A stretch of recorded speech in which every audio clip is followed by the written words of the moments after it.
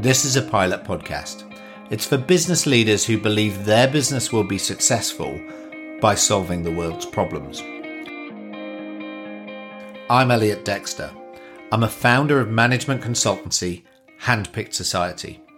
We're known for projects that improve lives as well as businesses, such as reducing pharmaceutical development timelines for AstraZeneca and helping Sky to launch Sky Glass, the world's first carbon-neutral television. Over 5 little episodes, I'm going to look at topics such as brilliant budgets, change leadership, future working trends, and values-driven consulting. I hope that you enjoy them and that they motivate you to create lasting positive impact in your business. Getting the right project budget. Have you led a vital project without enough budget? The benefits are constantly at risk due to insufficient funding. The stress of delivering without enough help can put strain on you, your team, and even your personal relationships. Yet, when creating a budget, the effort can feel like an unwelcome chore. Harsh deadlines, clunky spreadsheets, difficult conversations with everyone. It doesn't make you feel like spending more time on the budget. Yet, after 25 years of building, managing, and spending budgets of up to £1 billion, I've seen too many projects fail due to insufficient budget. Fortunately, I've also seen that well-constructed budgets get funding. Having the right budget allocated to the right things drives team success and delivery of the desired project impact. Here's 5 tips that show you how. Number 1, build a budget with purpose. Good CEOs love to invest. It's true, I promise. Your CEO's job is to decide what's worth spending money on and what's not. They love to be presented with initiatives that help them achieve their organization's purpose. It's an opportunity for them to achieve the organization's goals and desired external impacts. If you worked at Cheeky Panda and your boss was CEO Julie Chen, you'd know her mission. It's creating a sustainable alternative to regular toilet tissue. She does this by using fast-growing bamboo that isn't a food source for pandas and must be harvested annually to prevent the buildup of rodents. Funding a project to reduce transportation costs, well, it might interest her, but funding a project that reduces the carbon footprint of transportation is much more likely to get her attention. Your job is to know the organization's purpose, understand the CEO's beliefs and the values that sit behind that, and then satisfy them. Number 2, build it bottom up. Yep, I mean it. Budget goes to leaders who have great track records. You need to deliver the promised benefits within budget year after year to build that track record. That can't be achieved with broad brush budgeting. I think it'll cost about £1 million or worse. Add 5% to what you spent last year. Or we need to make savings, so let's take 10% off last year's numbers. There is no replacement for understanding what needs to be done and building the budget person by person, purchase by purchase, one software license at a time. I know this sounds painful, but it works. It has the added advantage that not only do you have a clear understanding of the cash you need, you also know how you're going to spend it and what needs to be done to deliver the benefits you promised to the CEO. You're now ahead of the game. Number 3, use real prices. Have you ever organized a kids' party?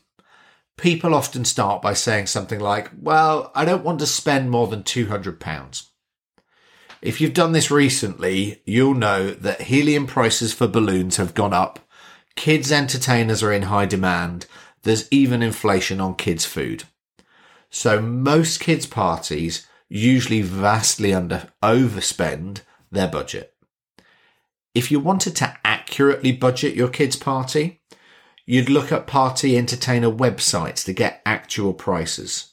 You'd call the party shop to get some balloon quotes, and you might even work out how many carrot sticks, hummus, and Colin the Caterpillar mini cakes you need and cost them up individually. You can do the same for an impactful project. Most suppliers will share their prices, share the problem with them. If they're a good partner, they'll help you understand what you need and price it for you. We certainly would. And we wouldn't dream of charging, particularly if it's a purposeful, impactful project. Number 4, get help. Let's face it, ploughing through numbers, calling suppliers for prices, and meticulously plotting everything in a spreadsheet can be a pain, on top of everything else you need to do. But I can guarantee there is someone in your team that loves it. Prioritizing their time to work with you and putting the effort into getting it done will be worthwhile. A word of caution though. If the help is external, be aware of conflict of interest.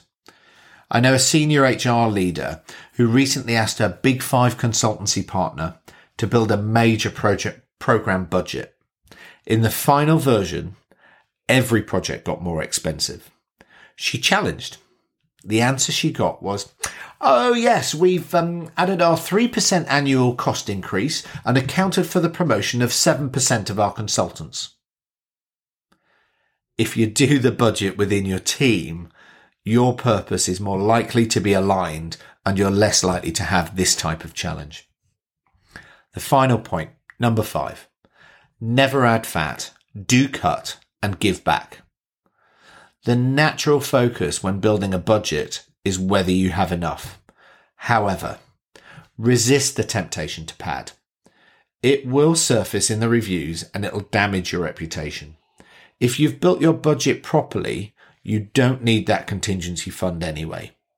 Any unforeseen circumstance, like silicon chips cost rising by 400% a year, will be understood, and you can have a sensible conversation and solve for that problem. Equally, spend solid time and effort looking for where the budget isn't needed. Do you have to do that project that nobody cares about?